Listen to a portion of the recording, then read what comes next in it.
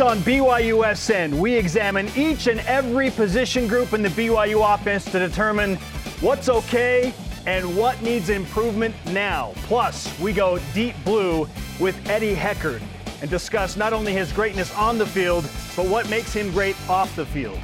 ESPN's Sean Farnham will break down what he likes about the 19th ranked BYU men's hoops and his expectations for Mark Pope's Cougars' first year in the Big 12. And is BYU women's soccer playing with house money at this point after making it back to the College Cup? Welcome to BYU Sports Nation, presented by the BYU Store, official outfitter of BYU fans everywhere. It is Wednesday, November 29th. I am Spencer Linton. He is a man who has successfully navigated all 5 stages of grief at the end of the BYU football season. Austin Colley.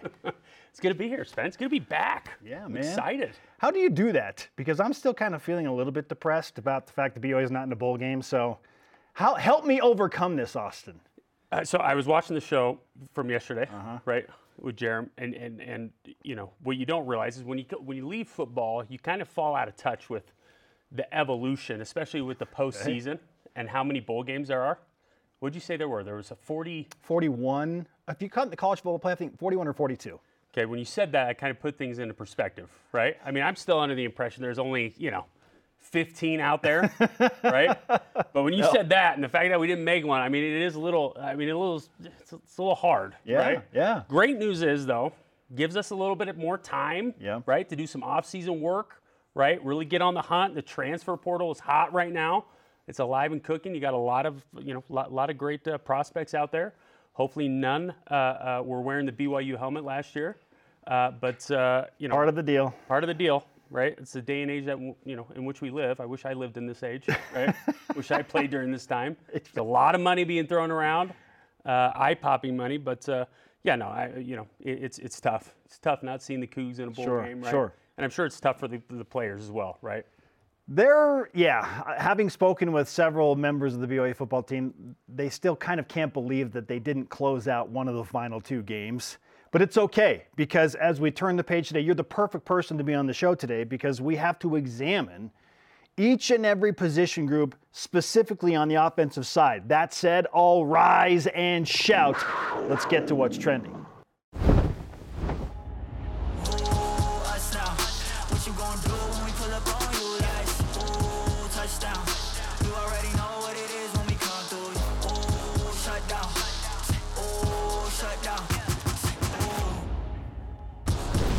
BYU football 5-7 in year 1, officially as a Power 5 program.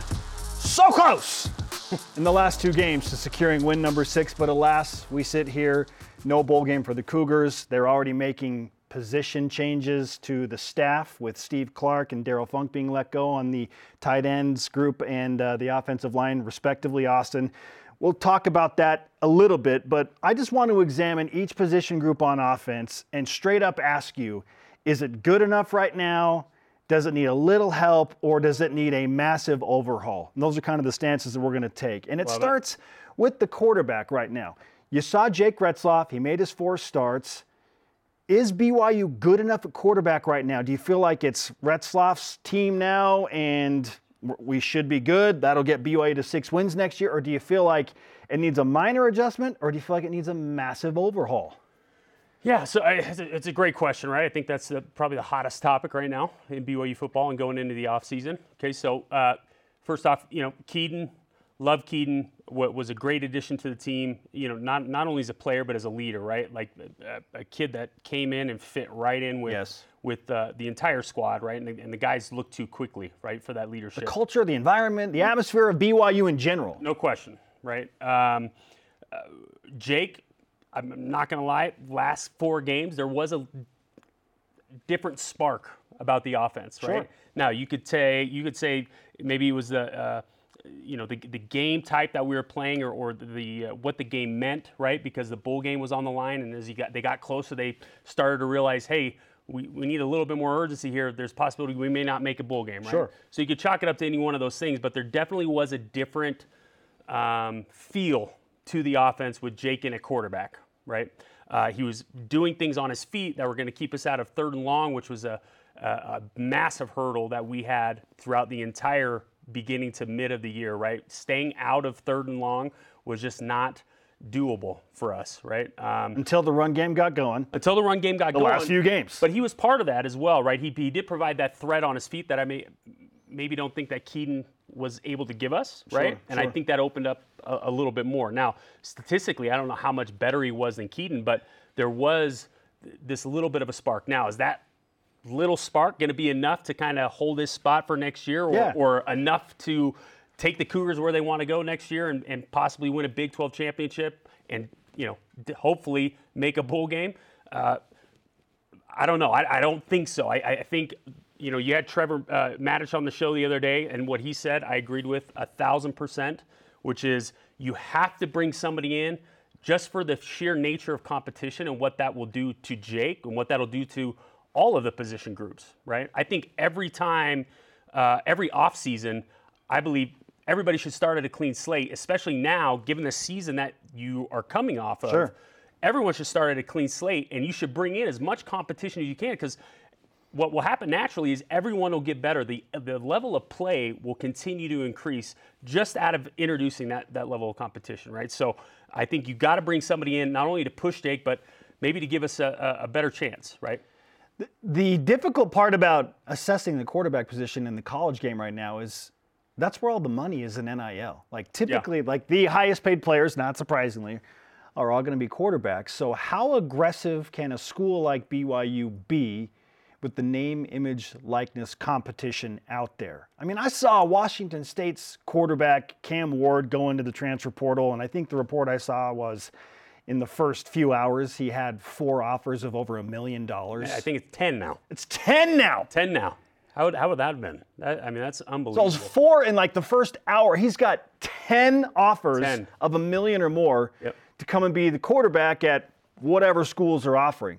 So how aggressive is BYU in that mix? Because last year, I mean, you bring up Keaton Slovis. Keaton Slovis was the guy that was not looking for a huge payday. He was looking for the right fit, the right scheme, and the right opportunity to try and help him build his NFL stock. And I'm with you. I hate that it didn't work out for Keaton with the injuries and that he wasn't able to play in his final collegiate game. That broke my heart. When I saw him run off the field, I died a little bit inside. He's too good of a guy. I wanted him. That's why I wanted the bowl game so badly. Yeah. I was like, Keaton, you can be the starter in the bowl game. Give him a chance, for sure. So that one hurt a lot. But it took a unique personality in Keaton Slovis because he could have gotten more money somewhere else. Right. But he found the right fit at BYU. So, again, how aggressive can a school like BYU be in the NIL game to come and try and bring in somebody to push Jake Retzloff? And you know what? Maybe Jake looks at this competition and he's like, holy cow, they're bringing in a legit quarterback. I got to ramp it up. Yeah. But again, I hate that it comes down to money, but I kind of feel like it does. Yeah, no, it absolutely does, right? And your hope is to find somebody like Keaton who maybe puts more of an emphasis on, okay, what is going to be the easiest way to get to the NFL, or what is going to get me more exposure or put me in a better situation to get to the NFL. But there is that fine line of if I am a player of, okay, there's a million possibilities that could happen that or inhibit me from not getting to the NFL. I maybe need to cash in now because, I mean, think about when you were 23, 24 years old coming out of college. If you had $700,000 in your pocket, $1 million in your pocket, I mean, you got a 10, 15. You're set. Yeah, mentally, you're set. No question. Especially if you're single with no kids. I mean, that's $10 million, right? Yeah, in single money. Feels like it. Right? So, and you're 10, 15 years ahead of all your classmates now financially, right? It puts you in a completely different spot. So, the money thing, I don't think BYU can compete with, your Washington State, any of the Power 5 conferences as far as how much money they're going to shell out. Right. They're not going to compete with the guys going after Washington State's quarterback. Right. But I think you do have to find that diamond in the rough. You do have to present, hey, we've got a great alumni here, right? If things were not to work out with football, right, we're gonna take care of you post-career. But we put out Jaron Hall, we put out Zach Wilson. At one point in time this year, we had 3 different quarterbacks from BYU playing. Taking snaps, including Taysom Hill. Exactly. In the NFL, I don't know how many colleges can say that, right? So playing into that and not so much the money just to offset for what we're not going to be able to provide for them as far as the dollar amount's concerned, I think you have to you got to go find that guy that is going to be willing to put that or make those things a priority rather than the money. I think it was 4 schools that were able to say that, which is Alabama, Ohio State, Clemson, and BYU. I mean, what more Something do you like want that. as a recruit? Like, that is ridiculous, right? It's unbelievable. Okay, so fair to say BYU needs a little tweak at quarterback, not a massive overhaul. You feel like they need a little boost? Well, I mean, you always want a better quarterback, right? Like you always want the best, right? And so I think realistically, we need to just get somebody there that's going to give that's going to compete and push Jake into maybe a different category of excellence, right? Or on a different level. And if not, be able to offset that with his play, and play to the level that we expect. Frankly, BYU needs to go find a starter day one right now. Yeah, that's going to push Jake. Right. I'm not saying let's go find Arch Manning, right? let's go pluck Arch Manning from Sark, right?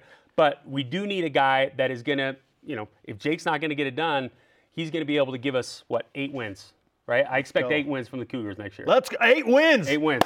Hot take number 1. Let's go. I like it. Okay, at the running back position, I'm looking at Aiden Robbins, who came on strong at the end of the season. Yeah. LJ Martin was carrying BYU early in the season. He's the one that broke off those chunk plays, had the big, long touchdown runs in multiple games. They have Deion Smith, who still has eligibility, Miles Davis, and then Hinckley Rapati is going to come off of a season-ending injury that kept him out the entirety of this season. So at running back, do you feel like BYU's good? I think so. Like, I love watching Aiden run. I love how he finishes downhill.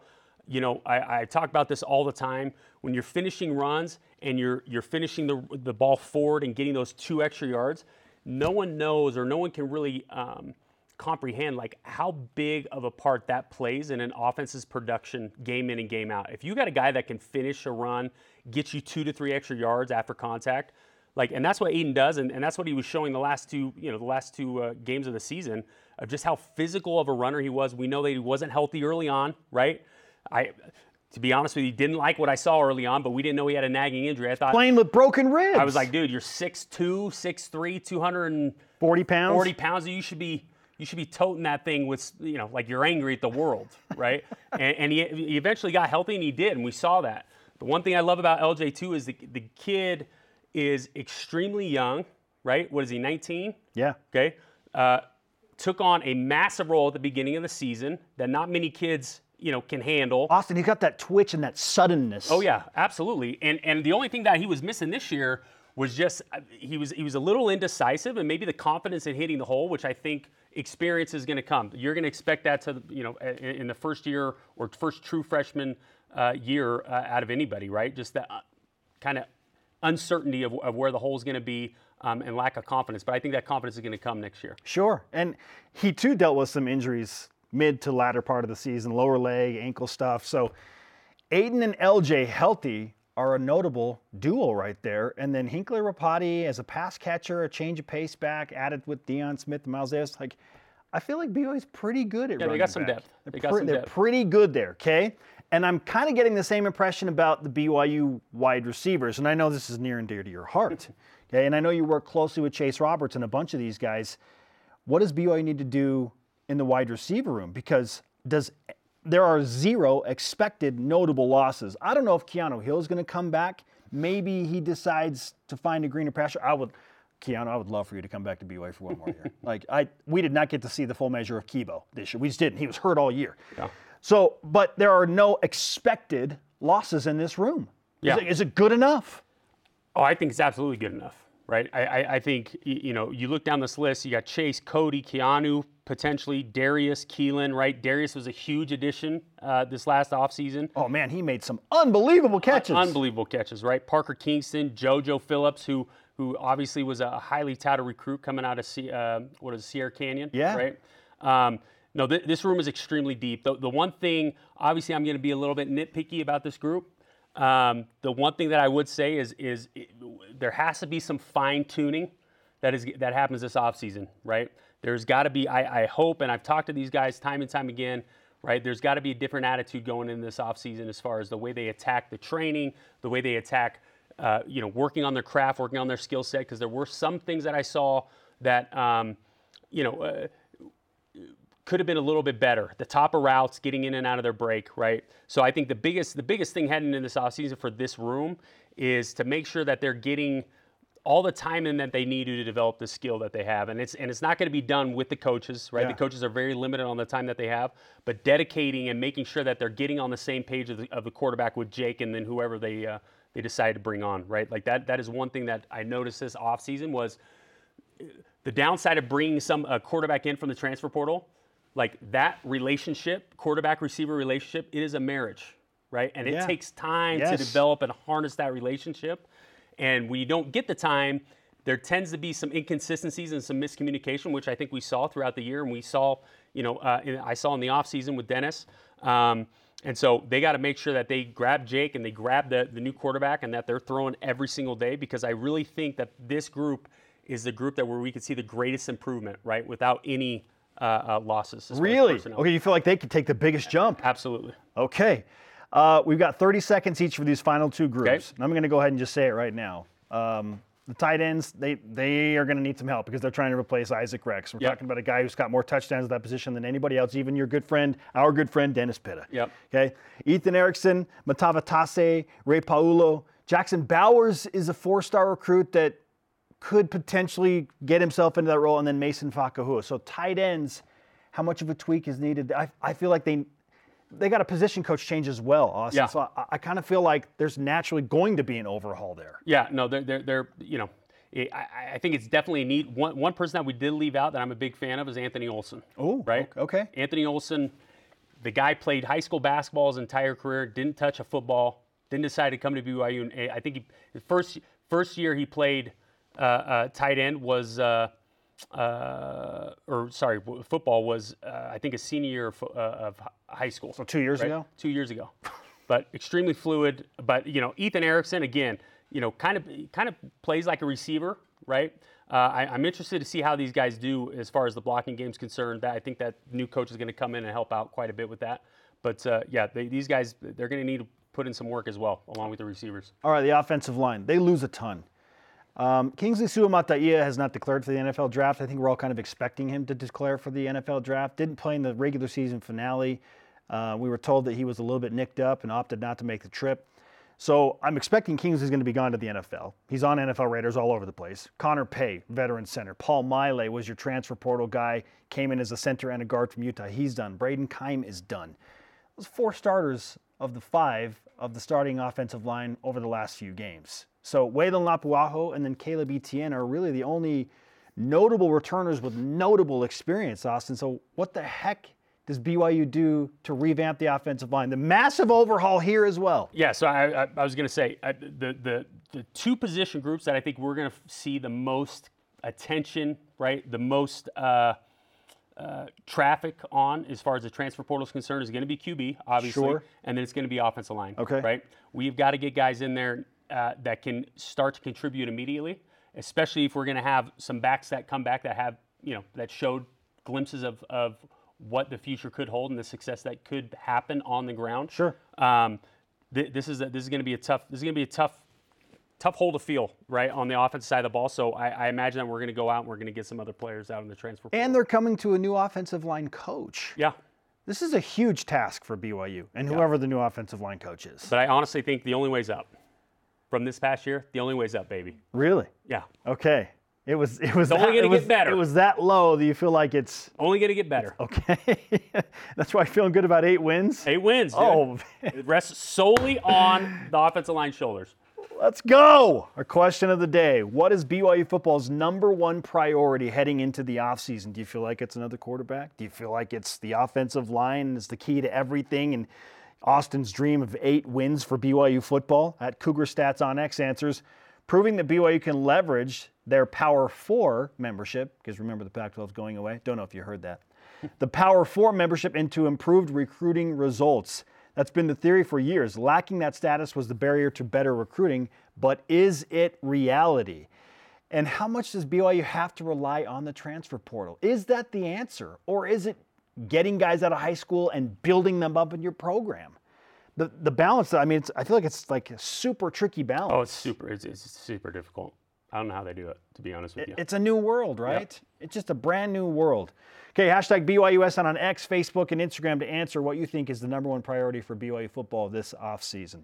BYU basketball with Mark Pope returns tomorrow night as the head coach of the 19th ranked men hoop team joins Spencer Linton to discuss being ranked and the undefeated start to the season.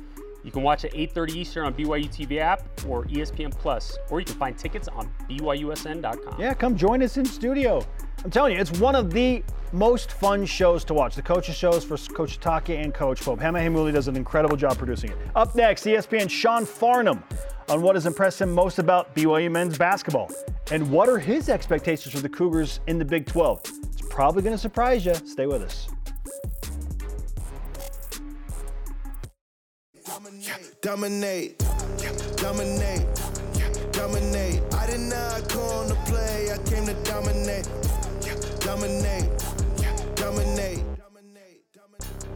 Live in Studio B, this is your day-to-day BYU Sports play-by-play alongside Austin Colley. I am Spencer Linton. Let's now turn the page to BYU basketball, who remain undefeated.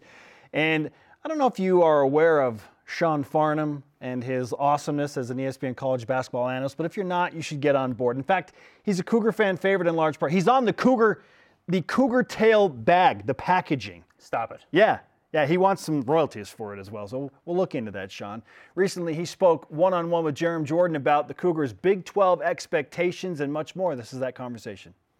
All right, Sean, you saw BYU in person last couple of games.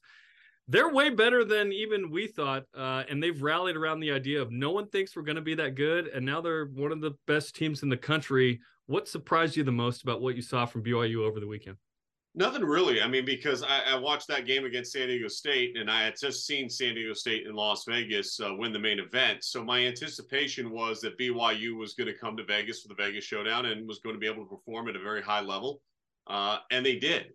College basketball today and basketball in general is about, do you have shooters on the floor? And there's no question that BYU has shooters.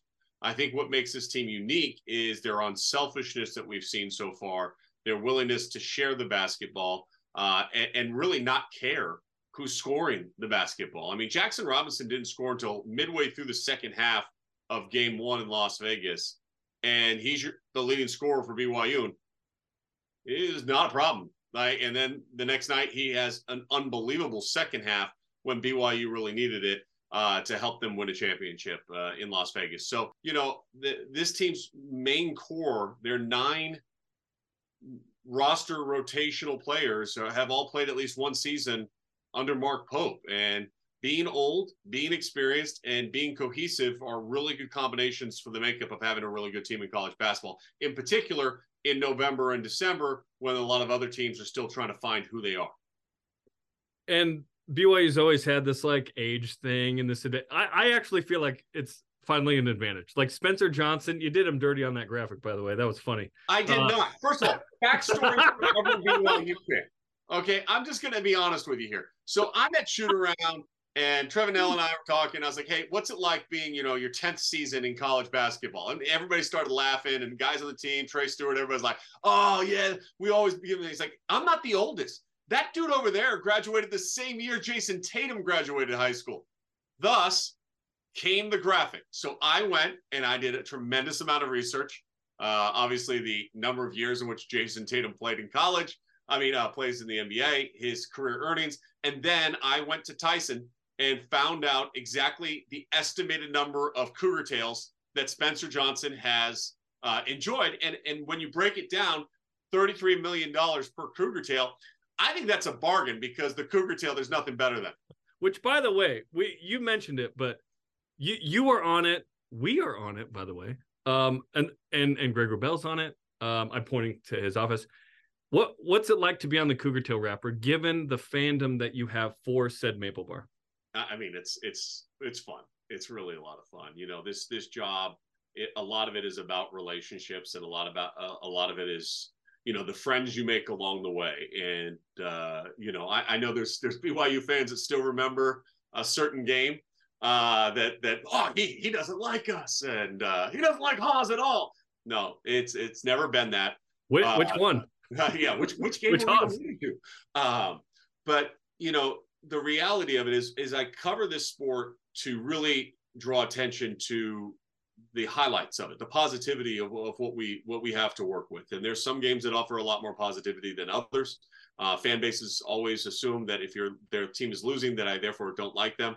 But I really do love the passion that the Rock brings. They're one of the best student sections in the country, and it's not even close. And I think that that's going to help this team and this program a lot as it makes its transition into the Big 12.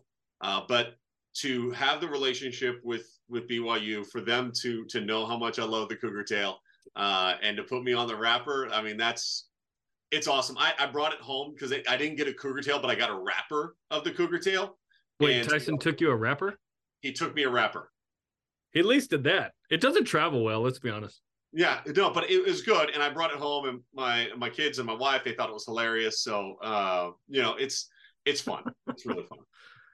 So you mentioned you're not surprised about BYU this year. Well, yes, from San Diego State, but I'm talking about like the 5th team in the WCC last year to suddenly ranked, a couple weeks into the season. Other than just like straight experience, what is the difference in this BYU team that is making them very interesting to watch early on? Well, I do think it's Nell, to be honest with you. He missed all of last season.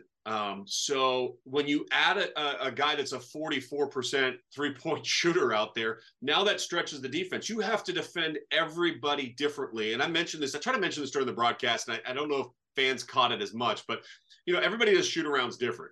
North Carolina State, they put a green jersey on you if you're a shooter. Well, 4 out of the 5 guys that were on the floor in their the starting scout, Foose was the only one that didn't have the shooter label. Everybody else was given the shooter label. So as a defensive player, you're like, man, I got to be there on the catch. I've got to be there in transition. I got to be there on this. And all that does is open the floor. And then that's when you see the drives to kick to shooters. And I think that's where BYU and Jackson Robinson, unbelievable find to Dallin Hall late in that game as he drove on the left-hand side of the court and then wrapped it around to the right wing and was able to hit a big three-pointer in that moment.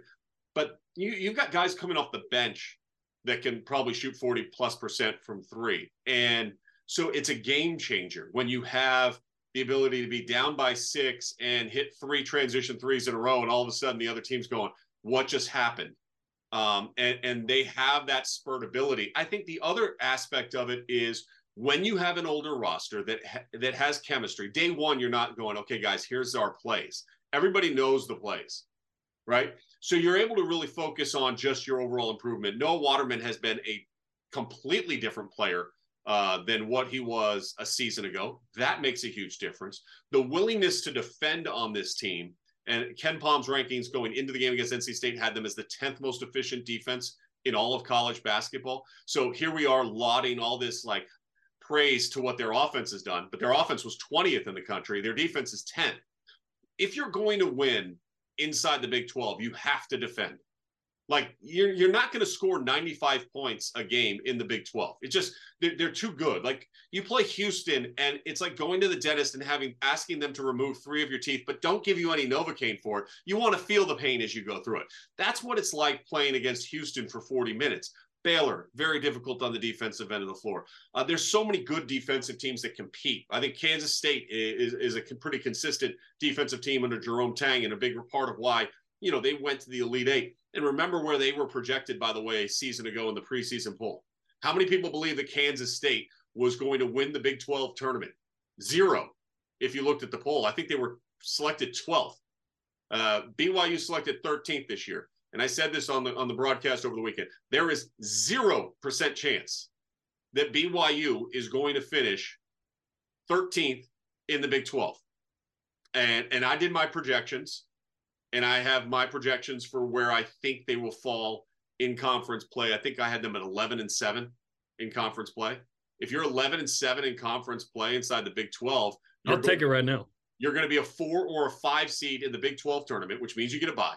You're wearing a home color uniform when you go and play in the NCAA tournament. And I don't see this BYU team losing any of the remaining non-conference games. But there's no one that you look at and go, hey, that's an easy win. There isn't. And so the consistency and the need to be consistent within that, I think, is going to be, that'll be the true test mentally and then physically the wear and tear of this season. But the fact that they got Khalifa to play as well, considering the fact that he wasn't even suited up on Thursday, and then on Friday he's basically played starters minutes and played very, very well as a facilitator of the basketball, rebounded extremely well. I think that interior depth is going to be really key when you get to Big 12 play, especially when you're playing against somebody like Hunter Dickinson against Kansas.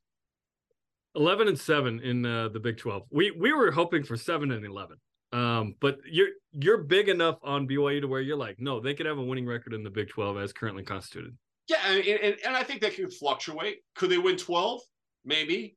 Could they win 9? Yes. Could you be 9-9? But if you look at the recent standings over the last couple of years, if you're 9-9, again, you're like in that 5-6 range still. I mean, it is a gauntlet. The Big 12 is the best basketball conference in the country. And it's crazy to think that BYU was in for basically a decade, right, in the WCC, and never won a title in anything. And you go to the Big 12 and everybody goes, well, they didn't win a title inside the WCC. What are they going to do here? And this team has a special kind of thing about it, man. Like, just being around them, like, they have fun. And the true test will be this. Look, you're going to go through a losing streak inside the Big 12. It's just going to happen. You're going to lose 2-3 games in a row. Nobody cares right now who's getting the credit for scoring the basketball. Nobody cares right now, if they get, these minutes or that minutes or this. Everybody just seems to be very copacetic, and we're like, hey, we're very happy. Everything's going good. We're winning games. When you lose, that's when cracks can form. And the key will be for this coaching staff and for this roster is to remind themselves who they are even in those moments. And if they do that, I think at the end of the day, this is going to be a team that wears a home color uniform in the NCAA tournament. And I think for BYU, this is going to really elevate the program from a notoriety perspective. Every game you're playing in conference play is an event, and it should be treated as such. Like, your fans really show up for those St. Mary's Gonzaga games that I would do. And maybe when USF came into town, it was a little bit like, we're okay. Well, every game now has to be a St. Mary's Gonzaga type feel inside your building. And I think this bodes really well from the recruiting standpoint for Mark Pope and the program. And there's special things going on at BYU right now. There really is. I thought the football team had a good year, not a great year. I think there's fans that obviously would be disappointed on Saturday, the fact they did not take care of business when they had the lead. But you look at women's soccer and the fact that they took on perennial power North Carolina, and in the final 30 minutes of that game, dropped a 4-piece on them to go ahead and advance to the College Cup. There's a lot of optimism, I think, around BYU's campus, and I think there's a lot of excitement around BYU's athletics. And I think that all of that benefits everyone. It doesn't just benefit one program, it benefits all. And I think that that's probably the reason why this move, besides the financial reasons, the reasons why this move was made, it actually can help lift BYU to a place that I think a lot of BYU fans want them to be at on a consistent basis. Well, so far so good at 6-0 Fresno State on Friday in the Delta Center in Salt Lake. Sean, we appreciate the time, and hopefully you get a game in Provo so we can celebrate you having a rapper in person. I just want a cougar tail. I had somebody bring me Dunkin' Donuts maple bars, and I'm like, this is nice. It's kind. Dunkin' Donuts makes a good maple bar. They do. But we all know it's not. It's not the original. No, it's not. Sean, we appreciate it, man. No worries. Why he's a BYU fan favorite. A fellow cougar tail lover, yes, like myself. Absolutely. The 19th ranked BYU men's hoops play Fresno State on Friday night at the Delta Center in Salt Lake.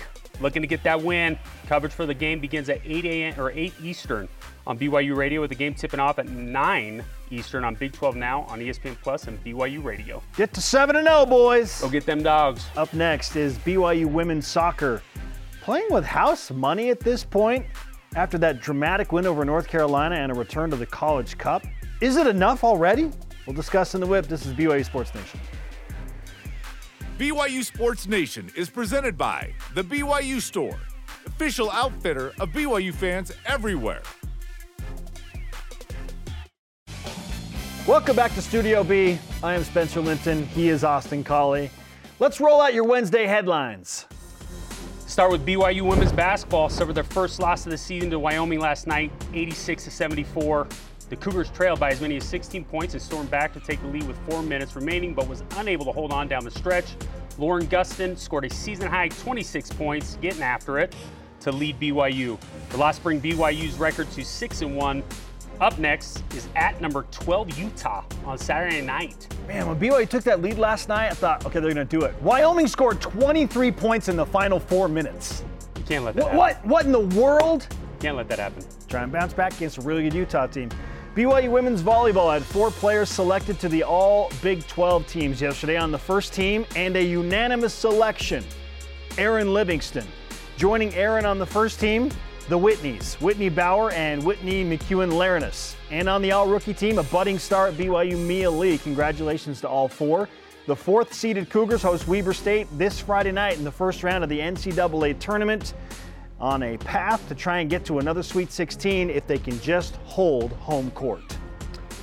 Is it just me, or is every athletic field right now, or sport, other than football, just getting, they're killing? They're next, and women's sports specifically, Austin. Right. Like the women's sports at BYU, elite. We're dominating in everything but football. Okay. Go! BYU women's soccer, speaking of domination, had 4 players named the NCAA Division I All-Midwest Region team.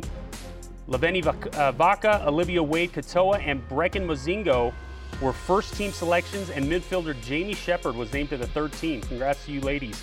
The number 1 seeded Cougars depart today for Cary, North Carolina, ahead of playing Stanford in the College Cup semifinals on Friday. More on that in just a moment. And it's never too early for some NFL draft news. We talked about Kingsley Suamataia earlier. We expect him to go. Well, ESPN's Field Yates has Kingsley listed as one of his just outside the top 5 NFL draft-eligible offensive tackles for the 2024 NFL Draft. So to me, that screams second round, maybe early third round. Austin? Possibly. If he came back to BYU, I honestly think he could make himself into a first-round draft pick. He's that good. Maybe the combine will be good enough that he can sneak into the first round. I don't know. Yeah, I mean, the combine for me, at least for the offensive line, dudes, it's always big, right? The combine plays a huge role in where some guys get drafted. I mean, you take Freeland. Yeah. Right. He did so well. Was such an athletic showcase during that combine. He got a lot of guys' attention. All right, we'll see what Kingsley decides to do here in the next few days. Those are today's headlines. Now we whip it. The Cougar Whip Round presented by Maersk, your e-commerce logistics shipping partner. How about some opinions? Austin, start us off. Okay, so as we just mentioned, right, ESPN's Field Yates has Kingsley Suamataia just outside his top NFL 5 draft-eligible defensive tackles. Did you see enough from Kingsley to feel confident he will be a first-round pick this season or not? Have we seen enough from Kingsley? Should he come back for another year, or should he have come back for another year? Again, I think he's going to go. I feel like right now he's probably a second-round pick. And I think that the combine could help him sneak into the latter part of the first round. But I believe, like, if he came back to BYU for one more season, like went all in with a new offensive line coach, someone that's brought in to like specifically help him, he could become a first-round draft pick for sure. But is that enough to make you want to come back for a full additional year at BYU if you're going to be a second-round pick or I don't know. Maybe he believes he's already good enough to be like a mid-first-round pick. That's the case, he's going to go. Yeah. Well, I mean, it's a toss-up. I wouldn't want to be coming off this year entering into the NFL draft, especially with all the notoriety or bad notoriety that the offensive line has gotten. Fair point. That's a fair point. Is BYU women's basketball, we just announced, lost to Wyoming yesterday for their first loss of the season, proof that BYU should never play in Laramie again? Listen, no offense to all those in Wyoming, right? You're never going to catch me in Laramie. Nothing good happens in Laramie, Wyoming, right? Played up there once. Not great. Not a great experience. Not a great experience. Not an amazing. You're already starting with your back against the wall. Odds are because you stayed at a Motel 6, with no heater, no heat in the room, right? You're already starting with the back against the wall anytime you go up to Laramie. Unfortunately, BYU football is going to play in Laramie next year. Did you know that? Oh. Non-conference game. That's going to be rough. In Laramie. And Wyoming's pretty good. We may need to reschedule that one. They're pretty good. They are very good. They are very good. They built that program up. Whether you want it to happen or not, it's going to happen. Is the women's soccer team playing with the house money after making it back to the College Cup? What do you think? I said yesterday that I feel like they're so good and they've accomplished so much. Like, if BYU lost in the Final Four to Stanford, I would be the first to welcome them back, applauding them the whole way. Like, it's been an incredible run. Like, they're so good and so elite. Like, to get back to another College Cup? To completely disagree. Really? Yeah, you were there last year. If you don't win the thing, right, anything less is unacceptable. Really? Yeah, you're proven year in, year out. You're one of the best programs in the country. Okay. It's time to go win one. If you don't win one, don't come home. That's how much faith I've got in the BYU women's soccer team. Let's go, Cougs. No, you're taking all that money. You're doubling down, baby. Let's go. Come on. You're doubling down. Let's go. Anything less of that trophy is a failure. Wow. All right. Come on. Okay. I think I'm starting to get on board mentally with that, Austin. Let's go, man. Okay. They're so good. They are so good. They prove it year in and year out. 10 seniors. Maybe because they have 10 seniors, you're right. Yeah. It's go time. Let's go. Up next, Eddie Heckard of BYU football. In his final collegiate season, was undoubtedly one of the best defenders on this Cougar team. His path to Pro Bowl was anything but easy. If you haven't seen his Deep Blue, you should. Eddie Heckard. We go inside his story next on BYU Sports Nation. This portion of BYU Sports Nation is presented by Maersk, your e-commerce logistics shipping partner. Back to BYU Sports Nation live in Studio B. It's time for our Deep Blue segment. And the game of football, frankly, was very much a way out for Eddie Heckard. It gave him a path to escape some downright tragedy in his early part of his life. This is Deep Blue featuring Eddie Heckard. I had pictures for football that day. Little Eddie went to get his hair cut. We stayed right across the street from like a shopping plaza. I could just walk across the street. An area in which I begged and pleaded with my brother not to go back to. I remember my dad, he gave me the money, got my hair cut. Then as I'm coming back home, I seen one of my dad's closest friends like running towards me and his hand was bleeding or whatever. Then he's like, somebody got your dad tied up and they robbing him. Eddie was born in the North Las Vegas hospital. At the time, his mom was incarcerated. My dad was in prison or whatever. I picked him up from the hospital, but that was already the plan that his parents had put into place. So I got the call. You know, she did the best she could.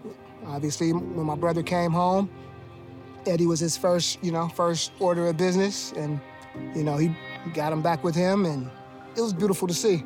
He raised him right. He directed him and he guided him right, regardless as to what else was going on. He made sure he stayed on track. And he put me in track, and I was playing football right away. I think I met Eddie in like 2006. I ran into his father. He knew about the program we were building, said that he was a really good player. And we brought him out, and from the first day, man, one of the best kids I've ever coached. Right out here, man, he's won like 4 or 5 championships right on this field, and just kept going. I excelled in football pretty fast. I don't know like how or from what, like I was always a good tackler. My dad was like pushing me as well, but it was just like more of a reward behind it. Every time I mess up, like I give him $1. Anytime I get it right, he'd give me back money. It was a father and son bond right there, and it was awesome to see. Once he committed his life to like staying out of jail and stuff, he did. He was a good dad in my eyes. But back then, we only have probably like 3 fathers active. Ed was one, and like I say, he was trying to do right, by his boy and trying to bring him up the right way. He was doing the best he can do, and he was doing a great job, and it was just sad to see, it all come to an end like that. Somebody got your dad tied up and they robbing him. I think the first officer that arrived, he started bringing out the yellow tape. I was like, whoa. And at the same moment, Eddie come running across the parking lot.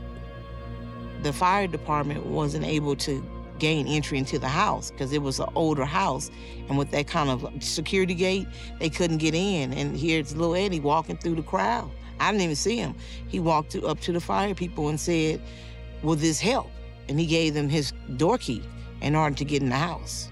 The officer asked me who I was. I told him I was his coach. We had practice, so I just put Eddie in the car. I still didn't know what was going on at the moment. And we just took off, to get away from what was going on. I kind of have some ideas, That ride to practice, man, looking in the rearview mirror at the kid, he was back there, man, tears, and he was confused. He didn't know what was going on, He was scared, and I was scared for him. We grew up out of the crack era. We come from the crack era. So basically, it was a situation where he was selling crack. Once little Eddie was born, once he got out of jail, he never used crack no more. So, but he was hustling. He was in his home, let people in that he was acquainted with. And they jumped him, roughed him up, blunt force trauma. They was gonna try to rob him. My brother wasn't gonna give him it. He wasn't gonna give him whatever they was asking for. He could have probably just gave it to him and been alive, but that's not how we built. And they killed him. And they tried to burn the house down in order to cover up evidence, but it didn't work. It didn't work. If I would have just walked straight home, I probably would have walked into it or something. And I think about that sometimes. It's the way God handles things, and everything happens for a reason, so I feel like that's the reason. I'm sure he had some morning days, but no, we wasn't gonna let him sit in the corner and just, soak in it. We kept loving him, man. Let's keep playing. Let's just, your dad watching you, man. Let's go have this game for your dad today. Let's go keep doing it. Let's just keep going. Uncle Kyle and Marissa was there for him through everything. Like, they was at the graduations, at every game, making a way, just making sure that he was happy as much as they can. So I know they probably couldn't get him everything, but he didn't know that probably. Like, they made a way for him, and still, like, he looked up to them. The chain has been broke. The chain was broken when he got his scholarship. The chain was broken when he entered into college. The chain was broken when he graduated. The injuries in college, just the ascent that he had, being a partial scholarship guy to a full scholarship guy to an All-American, it wasn't easy.